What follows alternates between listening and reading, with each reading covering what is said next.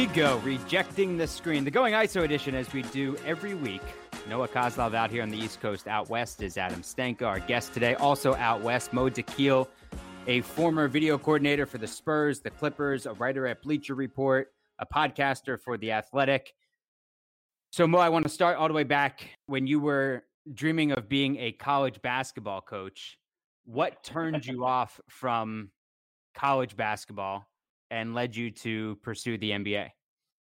Well, I think the big thing is, like, when I was in college or going into college, I'm like, college basketball is so much more pure. It's the purest form of basketball. Then when I got there, I realized, wow, coaching isn't so much coaching. It's recruiting. It's making sure kids are going to class. It's so many other things beyond just focusing on basketball. And, you know, from that aspect, I was like, man, I don't want to be some 45-year-old guy who's got to kiss up to some, 15, 16-year-old kid hoping he's going to go to my college and sign with me. And not just him, but his entire family, his crew, whatever the entourage is in that instance. And for me, I was just like, man, that's probably not my route.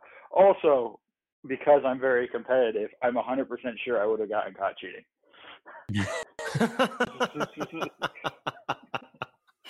That's the greatest answer. I mean, if you put it this way, if I have to sign this kid to guarantee that my team's going to be good, which is going to guarantee my contract and can allow me to continue to put food on the table, I'm going to do what it takes. Have you ever gone down some deep thoughts into how creative you would have gotten into cheating methods aside from just the classic cash in a duffel bag? Have you gotten really creative in your mind? No, and partly because I also know I'm dumb enough to get caught. Like, it's even, I would probably do something too creative and end up committing several federal offenses, and then it's not that I'm no longer going to be allowed to coach in the NBA, but I'll be coaching in the prison system, and maybe not what I wanted to do. And I just said, this is probably not my not the proper route for me. In terms of the talent, when you were at USC, Nick Young was there, but there are two other guys that I was familiar with because I had been covering the high school scene before they even ended up in college, and they were both really notable high school players. Gabe Pruitt and Lodrick Stewart. People may remember Lodrick and Roderick Stewart from Seattle's Rainier Beach, who played with Nate Robinson. Unbelievable dunkers. I was curious, like, what kind of things stood out to you from watching them play on a daily basis?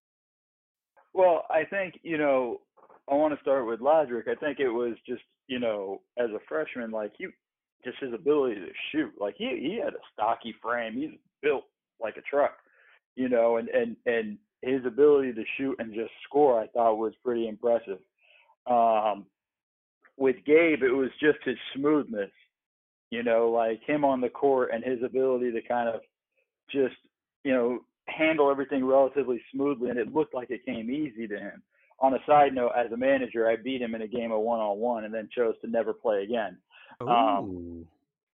And it was a game to 3, and then as soon as he said rematch, I was just like, nope, I retired.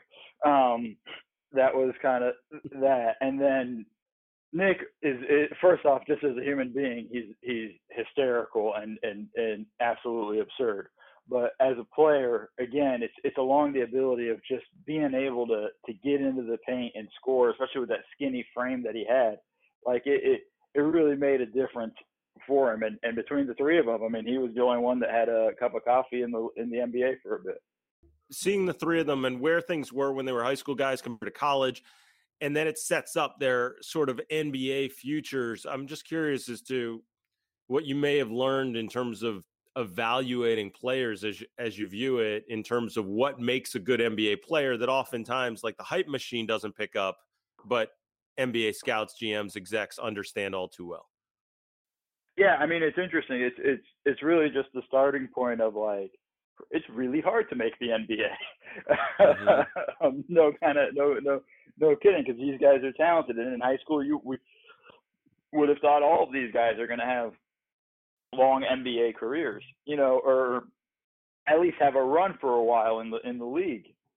And I think, it's a lot of it has to do with, what scouts are looking for is kind of how these guys deal with adversity, how they deal with, problems on the court, off the court, how they kind of just handle themselves. I mean, there's a lot of guys in the world right now that are completely skilled enough to play in the NBA, have the talent, but have never made it for a variety of reasons. And that could be, just never really had the will or the desire or the proper coaching and put in the right situations. There's so many different variables that go into making it into the NBA. I mean, if who knows if Lydrick Stewart goes to another school off the bat and shines right there, maybe he does get a opportunity to go to the NBA. Instead, he goes to SC. We struggled that his freshman year. We struggled throughout the whole time he was around, and it was a problem, and that kind of sort of depressed his value a bit. So, there's just so many things that, and they go into like, how does this work, and how does it lead to becoming an NBA player? And I think scouts just kind of have to be a careful observer of watching and looking at guys going like, not just will their skills translate to the next level, it's, will they mature enough to be able to handle everything that comes with being an NBA player? So knowing, Mo, both sides, college and the NBA, can colleges do anything more to harvest those traits of a player? It's hard now, man, especially because, like, if you're a good player, you're gone and, after your freshman year. We're in the era of one and done, and eventually we'll get rid of the NBA will change the rules and we'll have kids coming from high school again. It's difficult. It's kind of just creating that environment. And I think, say whatever, I know he's a polarizing figure, but, Calipari's done a great job, of kind of creating that environment. And he has a history of putting guys into the league, and he's a hard coach and he's hard on these guys. He yells at them. He's tough on them and things like that. And they're not always showing their complete skill set at Kentucky, but he knows how to be able to get them to the next level. And I think he's just honest with the kids. At a certain point, he goes, look, you got to go. This is your opportunity to go in the first round. You got to take it. You come back, you're helping me, not helping yourself. I think that's kind of the stuff. I think college is just it's a kid-to-kid thing. I don't know if there's one thing I'd say a college could do that can guarantee, an opportunity that makes sense, really. Yeah, it's interesting. To further that point, I know Calipari often tells guys, "Hey, we're not only we're getting you out as soon as you're a first-round pick, but oftentimes, hey, letting high school guys know we're forcing out the guys that are there." And pushing them to go. So we're freeing up a spot for you, which is such an interesting way to do it. Mo, I know when you were at SC, you had the opportunity to be a ball boy for the Lakers and have some chances to do that. What's your favorite ball boy Lakers story?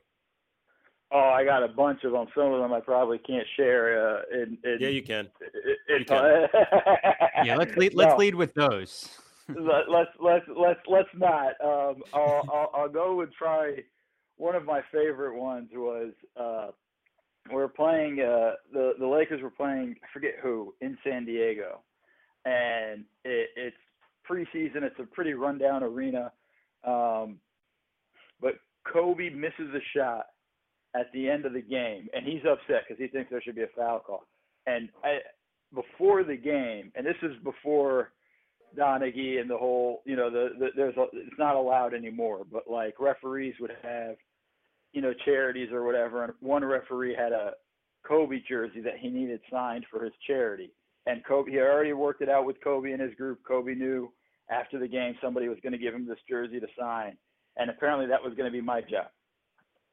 So after the game, I go to the referee, I grab the jersey. I go to Kobe, and Kobe's pissed. He's pissed at the refs because they blew he feels like he should have gotten a foul call and gotten to the line. And he signs the jersey and he just says, in not the nicest words, tell those guys that I understand it's preseason for them now as well. I expect that call in the regular season. I'm like, oh boy. walk into the referee's locker room. I hand the jersey to the ref, and I go like, this comes with a message though. And like all three refs kind of perk up and they look at me and I say it word for word. There were a few curse words in there and things like that. And one of the referees goes, tell Kobe he is not allowed to jerk it off 8 times and think we're going to give him the foul call. Because he goes that era where Kobe would just pump fake 15 times, get a guy up in the air, and then go up with it. And I'm like, oh, okay. So now I'm walking back, and Kobe's doing media at that point. So I just kind of, do some ball boy stuff for a second. Then I keep looking to see when media is done with Kobe, and it seems like they're never going to go away. So I kind of just stand nearby. And when they part, Kobe looks at me. I go like, they have a return message. And I tell him that, and I forget what he kind of said, but he just said, no, he's like, tell them this has to be called. So and he's adamant about it. And I'm at this point, 21, 22 years old. I'm not going to say no. Run in the locker rooms. I tell that to the ref, and the referee says, no, just tell Kobe to forget about it. Just ask him what's he going to name his kid, because it was just announced that his wife, Vanessa, was pregnant. I believe it was their first child. And I go running back to Kobe, and I tell him that, and he just kind of says, it's not going to be named after any of them. And I run back and tell it to the ref. So I was just kind of a messenger boy back and forth with Kobe and the officials for a preseason game one night. It was pretty hysterical. I thought initially when you started the story, I thought Kobe was going to write all of that on the jersey that he signed for the charity. That would have been pretty funny. Yeah. Do players tip ball boys? Yes. A couple funny stories from it. So I got lucky. I got to set up, basically bring a group of my friends to do these these games that were outside of Staples Center. For whatever reason, the Lakers never brought their normal ball boys. They would basically contract out the rest of us. So, it was me, a couple of my friends, and we would all go, to whatever, the games in San Diego, in Fresno, we got to do Vegas one night, which was super awesome. And all of these little games. So, I think the luckiest I got was before the game. I think it might have even been that same game in San Diego. Devin George walks up to me and says, hey, I don't like any of the food here. And he wasn't playing that night. And he was, can you run across the street to Chili's? I've already placed my order. Can you pick up my order? I'm like, yeah, sure. Okay. So I run across the street to go pick it up. He gives me, $100 to go do it. I pay for it or whatever, come back. It's like $20. I come back, I give him the food and I give him the change. And he's like, no, the change is yours. So, nice. I scored an $80 tip. Coincidentally, that night, my buddy got stiffed by, I'm not going to blow up the player, but he got screwed by a star player on the opposing team.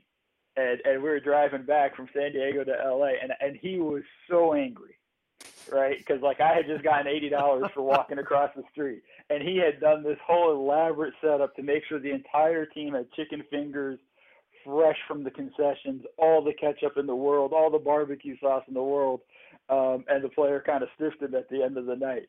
So from that point on, we decided that we were always going to pool all our tips together and then break it off evenly. But and you also get taken care of by the teams. The team equipment managers for both teams usually will give us a big tip out, at the end of the night as well. So it was just kind of one of those instances. But they tend to take care of the ball boys pretty well. So you're able to tell these types of stories now, but when you're working for an NBA team and as you get into the video rooms, how do you keep things in-house when everybody on the outside, especially the press, wants to know things?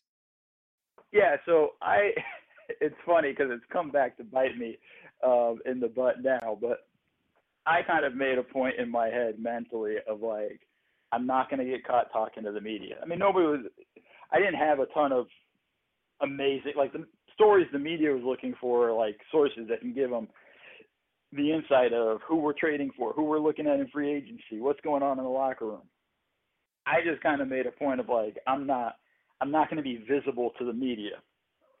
You know, I kind of just did my work in the video room, did what I need to do in the locker room, was on the court from time to time, but I rarely ever talked to anybody in the media. And it was funny because like I was actually friends with J.A. Adande before I started all this through some other friends, you know, kind of met him and he actually was a professor of mine at USC at one point. So we knew each other. So every now and then he would stop into the video room to say hi, and him and I would chat for a few minutes. But I would always be looking around going like, who's watching? Am I going to get in trouble for being a source of some sort? And that was pretty paranoid and stupid on my end. Because lo and behold, I leave the NBA and try to enter the media, but I have no media connections after that point. But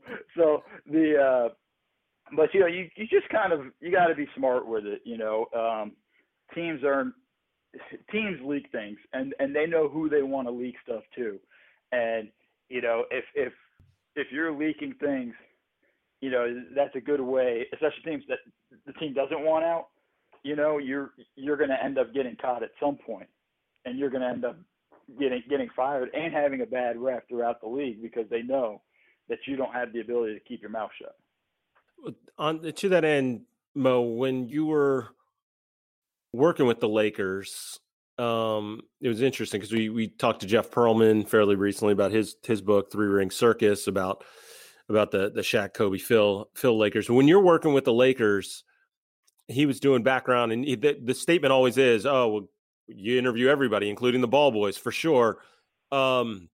Is there a story, or what story was sort of permeating there that you guys all knew within the organization, and maybe you were surprised that it actually never got out? Well, we got to be clear here. Like, I wasn't part of the organization. I was a contractor for like 3 or 4 games. Right, and then preseason. After that, they wouldn't see me until the next year. So I didn't have that much insight. You know, like if Jeff Pearlman called me, you know, for story, I'd be shocked because I'd be like, how? Like I was there for 3 games a year. Like I'm the most useless person for you.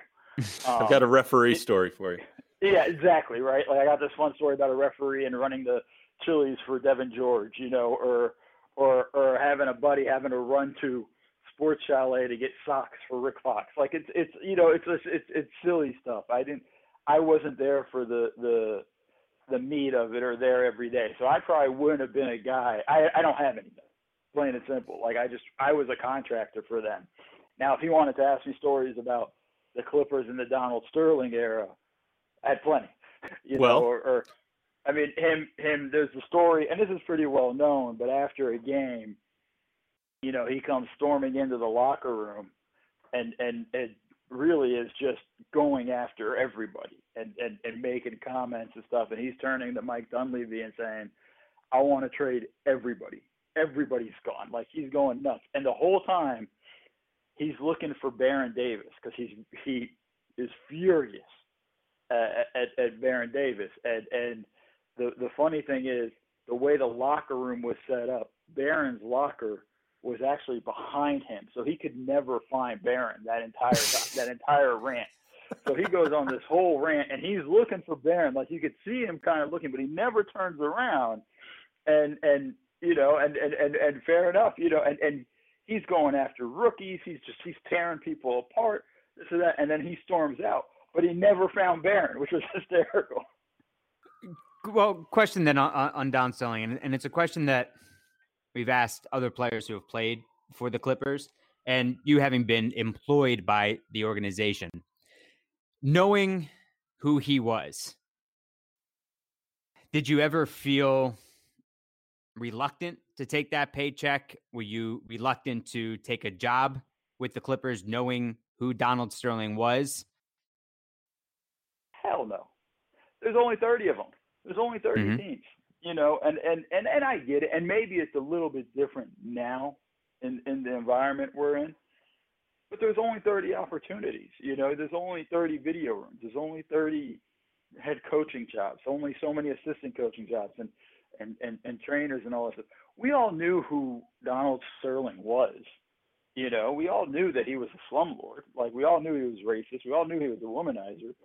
But it wasn't like, but there was just no other opportunities. And the thing is, there are several team owners across every league that are probably like that to some degree, you know, and I just think there's so few opportunities, you know, you kind of just got to deal with it. Now, the truth is you don't fall in line with doing what, you know, you don't act like them or accept it if it's done to you or anything like that. But it wasn't like, you know, like I never experienced it from him in any sense, you know, like, I mean, he probably couldn't find the video room if he even knew what it was.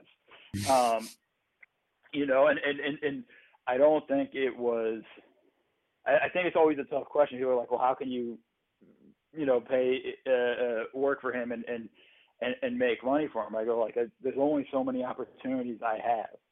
You know, I don't have that control. And wherever I go, the next owner I go to, I can't just decide based morally on what they do. If I'm going to make this a career, I can only take care of me and do the best I can as a human being. And I think it's always tough, you know, like you're not going to ask any player, you know, to turn down the money, you know, hundreds of millions of dollars and set up your family for life. If you know, but it's coming from Donald Sterling, so you're not going to take it. Yeah, it's a tough situation, and I think I would be shocked if anybody ever turned that down. Yeah, the one thing that's interesting also is when he's the head guy, and as you point out, wouldn't even be able to find the video room. We've all been around executives that we know just are so detached from the rest of the organization. How did it impact, especially because you later go to the Spurs, how did it impact the leadership and organizational structure of the Clippers at the time? Well, I mean, what it was we knew what we were up against with Donald Sterling, you know, in terms of an owner. We knew that there were certain things money-wise because he's a tightwad. Like, we weren't going to be able to get a lot of things. You know, we were at that kind of disadvantage in terms of equipment and things like that. So, you know, leadership-wise, it was interesting because, like, I rarely saw him. You know, like, it was not very often that I would see him. You know, it's not like Mark Cuban, who's there every day, you know, at every game behind the bench or you know, at practices or whatnot. Like, Sterling was very much absentee guy. He would just show up for games and then leave after the games. You know, it wasn't much more than that. You know, the most I saw him was on draft night, you know, where he's there in the draft war room and we're explaining things that, you know, the general manager and stuff's explaining stuff to him in terms of what we need to do, or, hey, we're interested in buying this draft pick. Are you okay with this or whatnot? But in terms of leadership, we never looked at him as a leader. You know, I think when the whole fiasco happened, you know, Doc Rivers kind of just said, like, when I was growing up, I never dreamed of winning a championship for the owner. Mm-hmm. You know, and I think that's kind of the thing. Like, these guys, when you win a championship, for the most part, it's for the guys on the team. It's the coaching. It's the players, obviously. It's the coaches you're with. It's the people you deal with day to day. Most organizations, it's rarely the owner you deal with. So it's not like that's where that leadership comes from. And you bring up the Spurs, like, you know, when I was there, I can count on one hand how many times I saw Peter Holt. You know, and you know, it's in that same sense, though, he allowed, you know, Coach Popovich to really kind of run the team and handle things. Yes, he had the final say on a lot of in situations, but, you know, he hired guys and he trusted them to do the job. And I think, you know, that was kind of the difference. You know, the leadership kind of comes in from guys who are there on a daily basis and not so much the owner. We were talking about how to keep things in-house, and whenever I see certain things leaked to certain reporters, my thought is always, well, the ego gets the best of some of the people on the inside. They think that the reporters are going to be able to do something for them. What can a reporter do for someone who works for a team, isn't trying to get into the media, but what can that reporter do for that person on the team after they've given them certain information? Well, I think it's a matter of, like, give and take, right? Like, sometimes, you know, if if you're a source that's giving stuff to a reporter, you know, you're also hoping that they're going to tell you stuff that they're hearing. And on the flip side too, maybe if they hear something that's unflattering or they have some information of an unflattering story, you know, that they'll withhold it, you know, and not run with it and things like that. So there's always kind of like a scratch your back, scratch my back kind of mentality. We also should be clear, I'm not a newsbreaker. Like, I never want to be that. Right. So it's you know, this is kind of just my view of it. And you kind of always got to look when a story leaks that's favorable towards the guy or unfavorable. You got to try to figure who's winning in that situation, right? Who comes out with, who's gaining something out of this, and that's who probably leaked it. So there's always kind of an idea. You just got to kind of watch and see all the stuff behind the scenes, you know, if you know, and the thing is too, like, the one thing I do know, when somebody's running a story, they always go to the you know, if they're running a story and they have some stuff on Kyrie, they're always going to go to Kyrie, his camp, or his agent saying, like, we have this information. Mm-hmm. We're running this story on Thursday. Do you guys want to comment? Mm-hmm. You know, and sometimes they do, sometimes they don't. But, like, I think that's kind of just the game of it. It really is a game at the end of the day. And in terms of what, you know, the people, what the sources get out of it, I think it's different. I mean, listen, Adrian Wojnarowski is not getting somebody a job in the NBA. And it's not, you know, like oh, you should go hire so-and-so, you know, because the other team's gonna look at that going like, well, is he kind of your source? Like, how do you know him? Kind of stuff, you know, and things like that. So I don't know if that's, you know, something that's really out there. I think it's just more kind of just a exchange of information is probably the most common thing that happens between the source and a journalist. And I certainly know how it all works. And it's funny that you mentioned that it's kind of a game, a back and forth. Did you, since you weren't one who was giving out information, did you ever play the game in your head or maybe with a friend in the video room of trying to figure out who the mole was?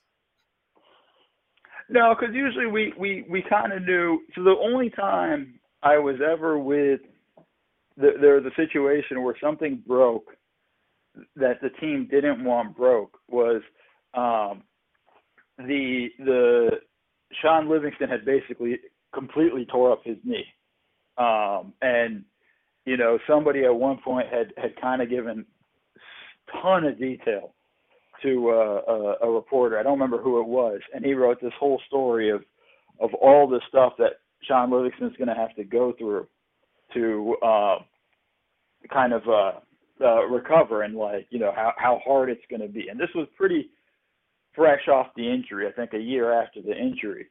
And I think and we had a whole team meeting, like a staff meeting, and Dunleavy kind of laid into everybody going like, he's like that. He goes, one, it was a reporter that wasn't a local reporter.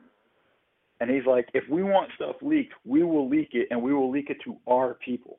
Like, this is not, he goes, we didn't want this out there at all. It's not good for Sean. It's not good for us.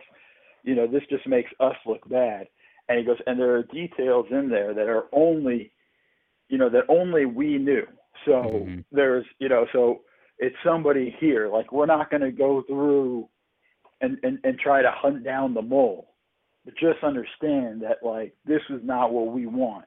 And if we ever catch somebody doing this, you know, you're gone. Like, you're going to get blackballed in the league. Like, we're going to end you.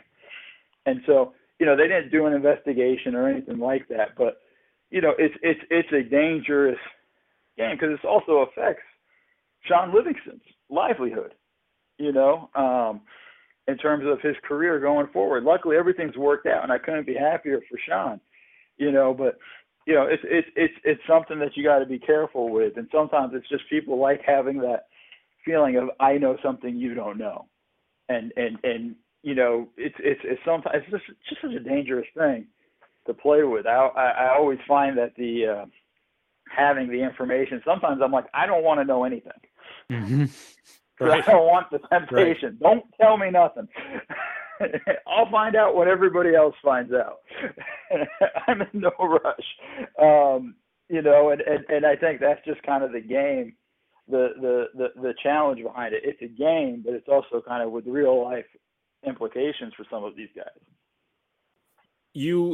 Touched on it before, but you go from the Clippers, who at the time were one of the worst teams in the league, and then you go to one of the best teams in the league in the Spurs. And I'm curious, from your perspective as a video coordinator, what immediate differences did you see in the organization in terms of why one organization was having success and the other one wasn't, aside from the talent?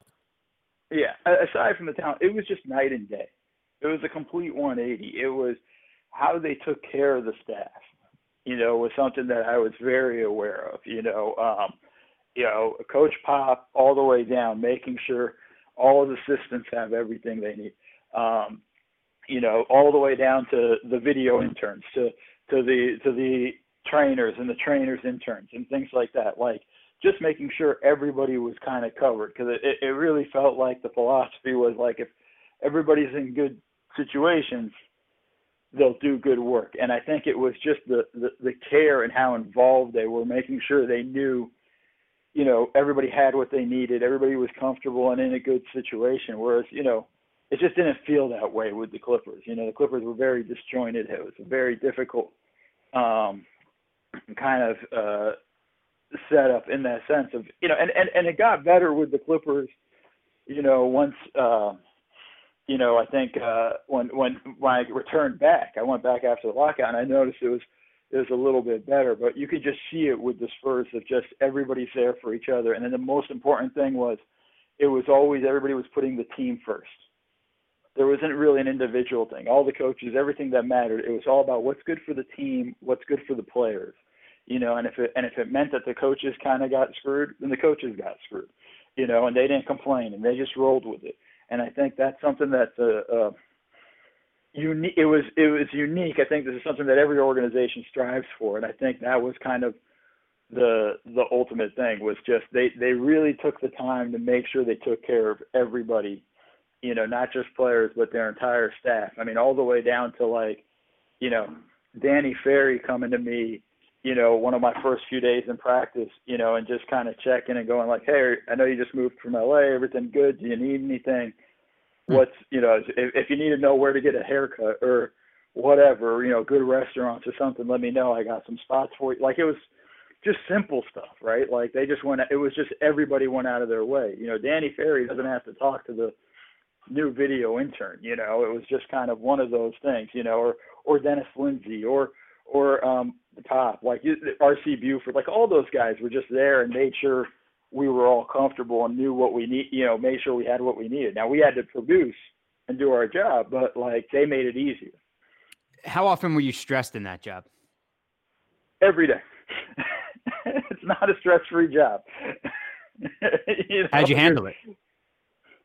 You just keep working, and everybody has different ways in terms of they handle stress. I've gotten better over time. I wish I know now what I knew.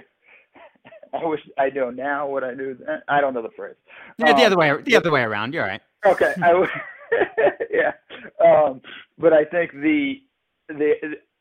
a lot of it for me was I just kind of bottled it up and just kept working, which was probably not the right way to handle it. As I've gotten older, you got to find outlets of stress and ways to kind of get that energy out.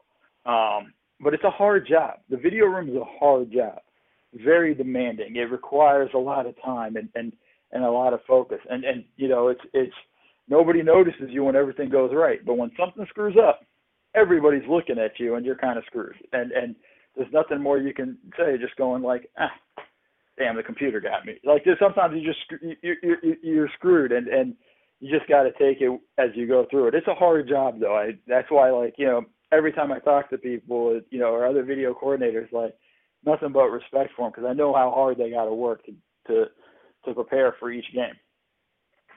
Mo, what does it look like when you talk about how difficult it is, and if you screw something up, like what take us inside there? What does it look like that you're working on and causes these stresses? What are some of the details? Well, it's always time sensitive. You're always up against the clock preparing for the next game, the next practice, the next coaches meeting. There's always projects that need to get done that that it's not something you can just do in free time or put off. They all have, time, a timer on them, and you got to kind of deliver, and it's constantly delivering on goods, basically. And that's the challenge with it. And sometimes it's beyond your control. Sometimes it's, hey, you need to download this game, but the download speeds aren't going. You're in a hotel and you need to get this game for a coach while you're on the road, but the download speeds in the hotel are incredibly slow, and you might not get it to them till the morning, and at that point it might be too late for the coach, or things like that. It's just a lot of stresses that are involved in it that are beyond your control sometimes that makes it challenging. And, for teams, you got to just, for video rooms, you just got to kind of deal with it. And again, it's a 24/7 job. Like, I remember getting phone calls at like 11:30 at night, with a coach asking me, hey, we need this, and this ready by tomorrow morning. So you've just given me 5 hours of work at 11:30. That's needed the next morning. Like, okay, and sometimes it's the understanding of, some guys don't understand the amount of work that goes into it. I've had coaches ask me for stuff in 15 minutes, and I'm like, yo, this is 2 days of work.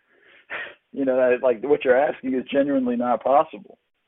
So I think there's just a bunch of stresses behind it. And let's also be honest, I haven't been in a video room since 2014. Technology has changed. Maybe the job's gotten easier. I don't think it has, but it's still a grind regardless. The technology might have improved things and make things a little smoother, but at the end of the day, it's still a grind. You haven't been in the video room since 2014 with the Clippers. Did you want to stay in the video room? Were you on the path that you wanted to be taking? No, I think I was done. I think I had run the course in the NBA, and I think part of it was, that was Doc's first year with the team, and Doc let me go, and I didn't have a good year. I dealt with a lot of personal stuff and things like that. If I was in Doc's position, I would have fired me too. Like, if we're being all honest, but the honest thing was, I felt like I was very close from getting out of the video room and onto the bench under Vinny Del Negro. And then when the team let Vinny go and Doc came in, and all fair to Doc, he brought basically his entire staff with him from Boston. And I just dropped down the ladder several rungs. And at that point I was just kind of like, I'm not sure I want to keep doing this. It's starting over here, or when Doc let me go, I had opportunities to go to other places with other teams, but I just kind of thought, like, I don't want to have to start all over again, only to get close and then get knocked back down. It's a tough job, and a lot of cases it's not a high paying job, right? It's not like I was making tons of money doing it. And I think it just sort of, I just kind of at that point just said, this was a hell of a run. 8 years is amazing. I'm good. So I think that was kind of it for me. Like, I was definitely done in the video room at that point. We see all the stories when guys emerge from the video room. I mean, obviously Erik Spoelstra, you see the old pictures of him in there. But the one thing it always leads me to ask is, like, how competitive is it amongst guys as they're coming up? And how much do organizations, just like any job, how much do the bosses really know about who's putting in the work and who are the brown nosers? I think here's the thing. NBA coaches have a good sense of who's putting in the fake hustle and who's working. Not always, but for the most part, and what I mean by fake hustle, it's like sitting in the office, but you don't have anything to work on, but just pretending to look busy. It's the George Costanza thing, right? Like, look annoyed, and everybody will think you're constantly, crushing it and working hard. So I think there's a level. I think coaches have and front offices kind of know who's working and who isn't, and who's grinding and who isn't. In that scenario, in terms of how competitive it is to get that job, guys, I still get emails from people asking for help to get in. Like, when I was working in the NBA, like, we would get letters every day from college video coordinators, graduate assistants, from managers from, you know, anybody who's trying to get an opportunity to break into the video room. Like, there's an endless supply of people who are willing to do this job. And I think that's something that it kind of goes back to, like, why would you work for Sterling? Well, because if I don't, there's 25 people that'll line up here tomorrow to take my job. You know, it's a valuable job. There's only so many of these opportunities. So it's super competitive, and it's competitive working your way kind of up even a little bit. You know, the video rooms normally are very closely knit and tied to each other, and everybody kind of works, you know, together in tandem. But sometimes you do have guys that are looking out for themselves and trying to find ways to elevate themselves and make themselves look better. You know, it's just the way it goes, you know. And it's hard. It's just hard to get in. It's hard to stay in, and it's hard to move up from. But it's all a grind. Could a business idea be for you to help train the next generation of video coordinators? I don't want to do that, man. No, don't give me ideas like this. No, because you know here's the thing. Nobody wants to be a video coordinator all their life. You know, it's the mail room for people who don't play, right, and don't have the connections, aren't a former player, aren't, you know, somehow running through and connected to this guy. It's the mail room. It's how you grind. That's kind of the deal. Like, you don't want to be in there, you know, and be there for like 15 years. It's just brutal in that sense, right? Like, because it just wears you down. In terms of training the other video people, I don't even know the equipment they're using now, and people will probably argue I didn't know it when I was working in the video room, so I might not be the right guy for it. In your 8 years in the video room, how many of those years did you have a window in your office? Ooh, that's a good question. In San Antonio, we had a skylight. So does that count as a window? Yeah, sure. You could. Yeah. Okay, so you can see outside. Boy, do they treat their employees well. So we had so in my 8 years, I had 2 years where I had a skylight. That was it. Didn't have one with the Clippers. Didn't have one. You know, the funny thing is, when I was with the Clippers before I was there before they had a practice facility. So our video room was Staples Center. So there'd be nights I'd be grinding on a game, you know, and working on a game. Meanwhile, there's a Justin Timberlake concert going on, you know, and it's hysterical because it's like I'm in the underbelly of the arena, and like the bass is so hard that like things are vibrating in the room as I'm trying to break down, you know, Charlotte versus Sacramento or something like that, you know, like this. And then you have security looking at you going like, are you supposed to be here? I'm like, yes, this is my office. And they're looking at, well, you have to close this door. I go like, well, if I close this door, the room becomes 1,000 degrees because the servers the computer servers are in here as well. And it becomes a sweat lodge. And it's like, no, we require the door to be closed. I'm like, Jesus, you know. So there's a lot of fun experiences I had just being at Staples Center. I mean, I met Wayne Gretzky because he was the coach of the Phoenix Coyote, and they were playing the Kings that night, and they were doing a skate around, kind of the equivalent of a shoot around, before the game or whatever. And I'm just working in the video room or whatever, and I happen to have like a soccer game up on the TV while I'm working on some college game. And he just pokes his head in and just starts kind of talking to me, going like, "Oh, who's winning? What's going on? This and that." Oh, he's like, "Oh, I'm Wayne." I'm like, "Oh, yeah, I know you are." You know, or you know, like the funniest was the Calgary Flames were practicing or something like that, and they were in the. Their players were poking into the video room, and just because they didn't know what the hell I was doing. You know, one of them thought I was recording the practice. Like, guys, I work for the Clippers. I don't even know what the hell you guys are doing. Like, you know, and like, you know, I'd get like, one of them gave me a hockey puck. I got tickets that night for the game. Like, it was just cool. Like, you would just, that was cool. But like, it would be funny, random situations, because we were working in the underbelly at Staples Center. Once we got our practice facility life got easier, but still no window. All right. So Mo, we got some quick hitters for you as we start to close this thing out. In all the time that you spent around Clippers, Spurs, the Australian national team, who is the smartest basketball mind you were ever around? Basketball mind. Like when we're talking player, or are we talking coaches? Or Can be anyone. Can be anyone. Okay. Well, I'm not going to go against Pop. I think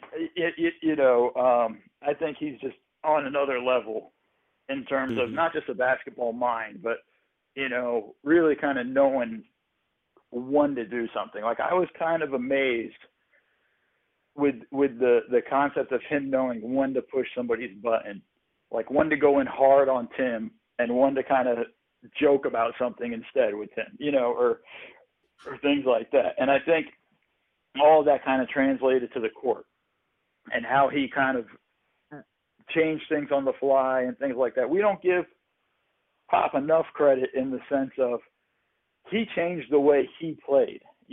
Think about it. When you look at the way the Spurs played in the late 90s and early 2000s, everything was ran through the post and through Tim. And then over time, he started to hand the keys over to Manu and Tony a lot more and running a lot more pick and rolls and things like that. Like he kind of adjusted with the times. And I think that's something we don't see from a lot of coaches. I think they get kind of set in their ways and then they become very stubborn and refuse to change with the times. And I think, Pop has been able to change with things. Maybe not as quick as everybody would like. I know he still kind of stays big a little more often than most people prefer, but that has more to do with the roster. But I think you have to have that basketball mind to see how to make those adjustments and how to make that change. So I'm going to go with Pop. What do you want to be doing in the media? I love what I'm doing now. I honestly, I want to be able to just continue to sort of point out interesting things in basketball. I think we've gotten away in teaching the game a little bit to fans, in terms of X's and O's and why things matter and what's the difference. I think sometimes, like analytics has been really great, but I think sometimes we've thrown so many numbers at people, they don't understand it. And I think we kind of want to show a little bit of like what it means, and there are guys who are doing a great job, Seth Partnow and so on of kind of explaining what these numbers mean. But I also want to be able to show on the court the stuff, like this is a great screen and this is why. I said, he got this shot, but really it's because 2 plays before they did this, and it's forcing the defense to kind of have to contort and change things, and that led to this shot 2 plays later. Like I want to be able to teach that stuff. Now, if somebody wants to put me on TV or something and do this, I'm more than happy to. I know I don't have a face for TV, but it's okay. But I think it's I just want to kind of keep growing in this media landscape and continuing to kind of teach the game and just help kind of make the game more explainable for fans. I hope I made sense in that whole you do because there are so many complicated terms that you would find would be second nature to you from being around an organization, being in a video room, but when you use those terms, those aren't the layman's terms, and those and everything needs to be communicated effectively. Just like Adam and I were talking about this week about Kyrie, how he said he wants to convey his message through the written word. I said, well, I think he should just learn how to communicate effectively, and that would go for someone going from an organization into mainstream press. Yeah, and I just want to make the game more easily digestible for people. Like how much of us know NFL because of Madden?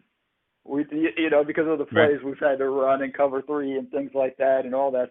I still don't know much because I haven't played a video game in a long time. It doesn't seem like I'm ever going to get a PlayStation 5, so may never play one again. But just making it easier. And football has the advantage with the play ending each time, and the analysts can kind of show you everything that happened.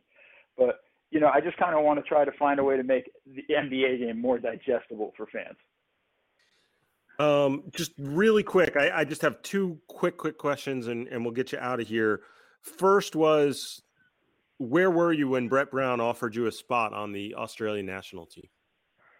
It is one of the funniest stories. So there's no quick answers from me. I'm sure you've realized that by now, Adam. I'm the same way, and so's Noah. So we're all in trouble.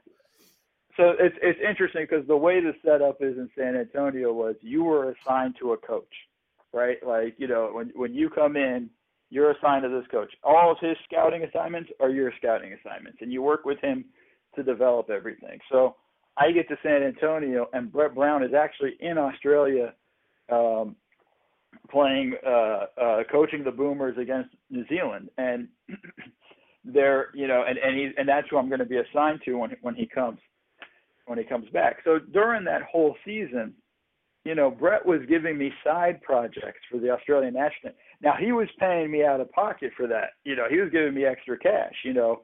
Hey, I need an edit of Joe Ingles' minutes in Barcelona from the game a few nights ago.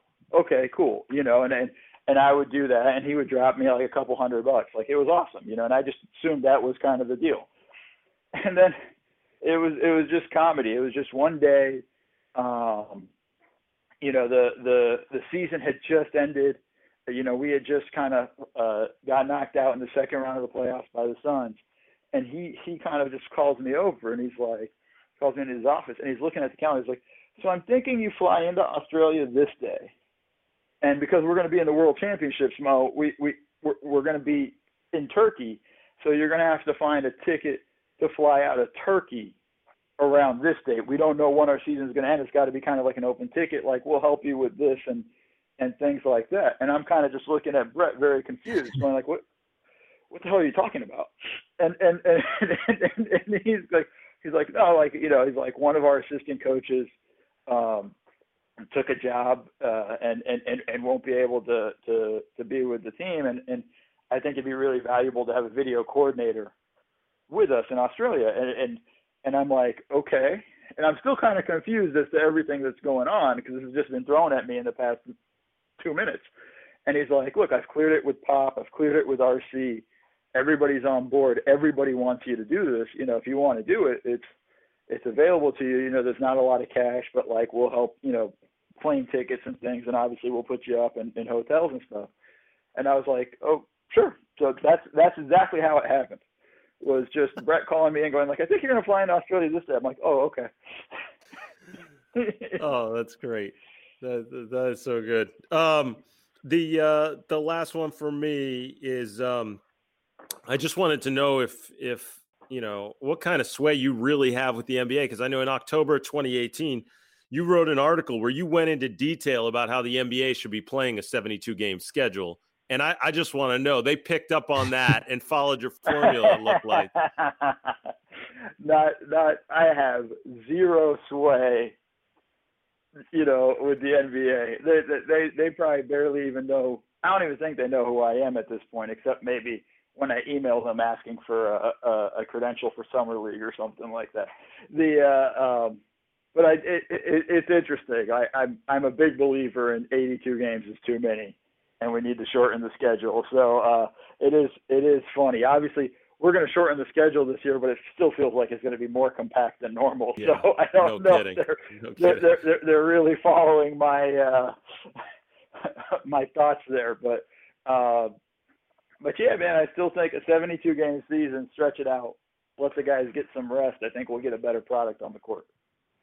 Mo, our final question always is, since it's the Rejecting the Screen podcast, we always ask our guests like that question in the back of the bus when the players used to ask each other the question, and you cannot say Jordan. So who's the guy that from your time with the Clippers and Spurs, who's the guy that you would have reject the screen, go ISO, get your team a bucket? Oh God. You know, I'm going with Manu. Manu's the guy. He's just done it so many times, you know, and Manu could be having a terrible game, and the last 2 or 3 minutes, he's going to make 4 plays to win you that game. And so I'm just going to go with Manu. And that's hard because there's a lot of guys, you know, I could have gone Chris Paul, throw it into the post to Timmy. You know, there's a lot of guys through my time who I could probably turn to But I'm going with Manu Ginobili. I like it. All right, you can follow Mo on Twitter at Mo Dakhil, DAKHIL_NBA. A must follow in the offseason, but during the season, you'll learn so much without the pretentiousness that you often find on NBA Twitter. It is a terrific follow and education every single night during the season.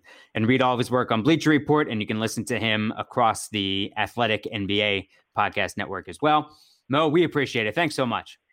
No, fellas. Thank you guys for having me. It was fun. I'm going to give you the question that I chickened out about asking.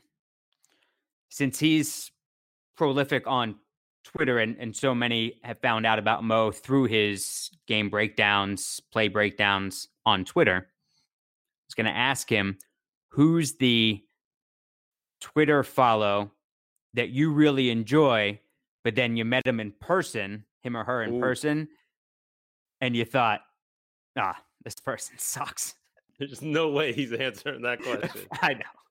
That's why I did it. That's why I didn't ask. But these are the types of things that go through my mind. That I would ask, that I might ask in person, but not when we're recording. You know, I'll say one thing about that, and it actually relates to the stuff. I have the same thoughts, but it's always about, I'm always kind of surprised, stuff that people dealt with in the past. It's always, guys will always say, oh, I have stories about my time in the Clippers video room, but I can't share it. And meanwhile, I always laugh. It goes back to that like John Hollinger story where we're like, hey, what's the one trade? And he's like, oh, I can't talk about that when I was with the team. We're like, just give us one. And he's like, oh, I've got a really good one. John Salmons was almost, and it's like, and look, we love Plymouth White Marsh. We love John Salmons, but that's the thing. It's so funny that it becomes so ingrained when you're with a team to be so secretive and keep everything so close to the vest that even 10 years later, when no one would care, it wouldn't even get a blip as a story elsewhere, we'd have a fun time with it and we'd tweet it out. But it's not like people would go crazy over this thing now. And people are still always nervous to say that. That being said, I thought Mo was terrific and really opened up about his time. And I think it just always, you say it all the time, everybody's got a story. And his is awesome because you see what that grind is like. And typically the story is, I was in the video room and then I went to the next level and I was an assistant coach. And it's awesome to hear about, hey, I was in the video room, learned a ton, took that, and now I'm using it in my second career in the media. And seems like a really genuine guy. Mo and I have corresponded. I've had him on the radio. We've spoken, have never met. And he's someone that I think I would really enjoy spending time with. So we appreciate all the time from Mo. You can go back and listen to previous episodes of Rejecting the Screen, the Going ISO editions, long form interviews with all sorts of folks who have touched the NBA, from Sam Mitchell, Ryan Russillo, Peter Vesey, Kenny Anderson, Earl Watson, Adam Morrison, Alvin Williams, Mark Jackson. The list goes on and on. So enjoy those anytime, since you won't know the actual timestamp by listening to the content. Frank Isola unable to join us on today's program. You can check out everything else on the Locked On Podcast Network. Locked On NBA 5 days a week, the national program. Locked On Fantasy Hoops on fire. Josh Lloyd, Hollinger and Duncan, John Hollinger and Nate Duncan with their unique takes. And of course, your team every single day. All 30 teams every day on the Locked On Podcast Network. We're on Instagram at rejecting_the_screen. Adam's on Twitter at NaismithLives. If you're the girl that Adam had broken up with and still went to the Boys to Men concert. And if you don't know that story, go back and listen to Tuesday's episode of Rejecting the Screen. I'm on Twitter at Noah Koslov, COSLOV. Adam, thanks, pal. You are the best.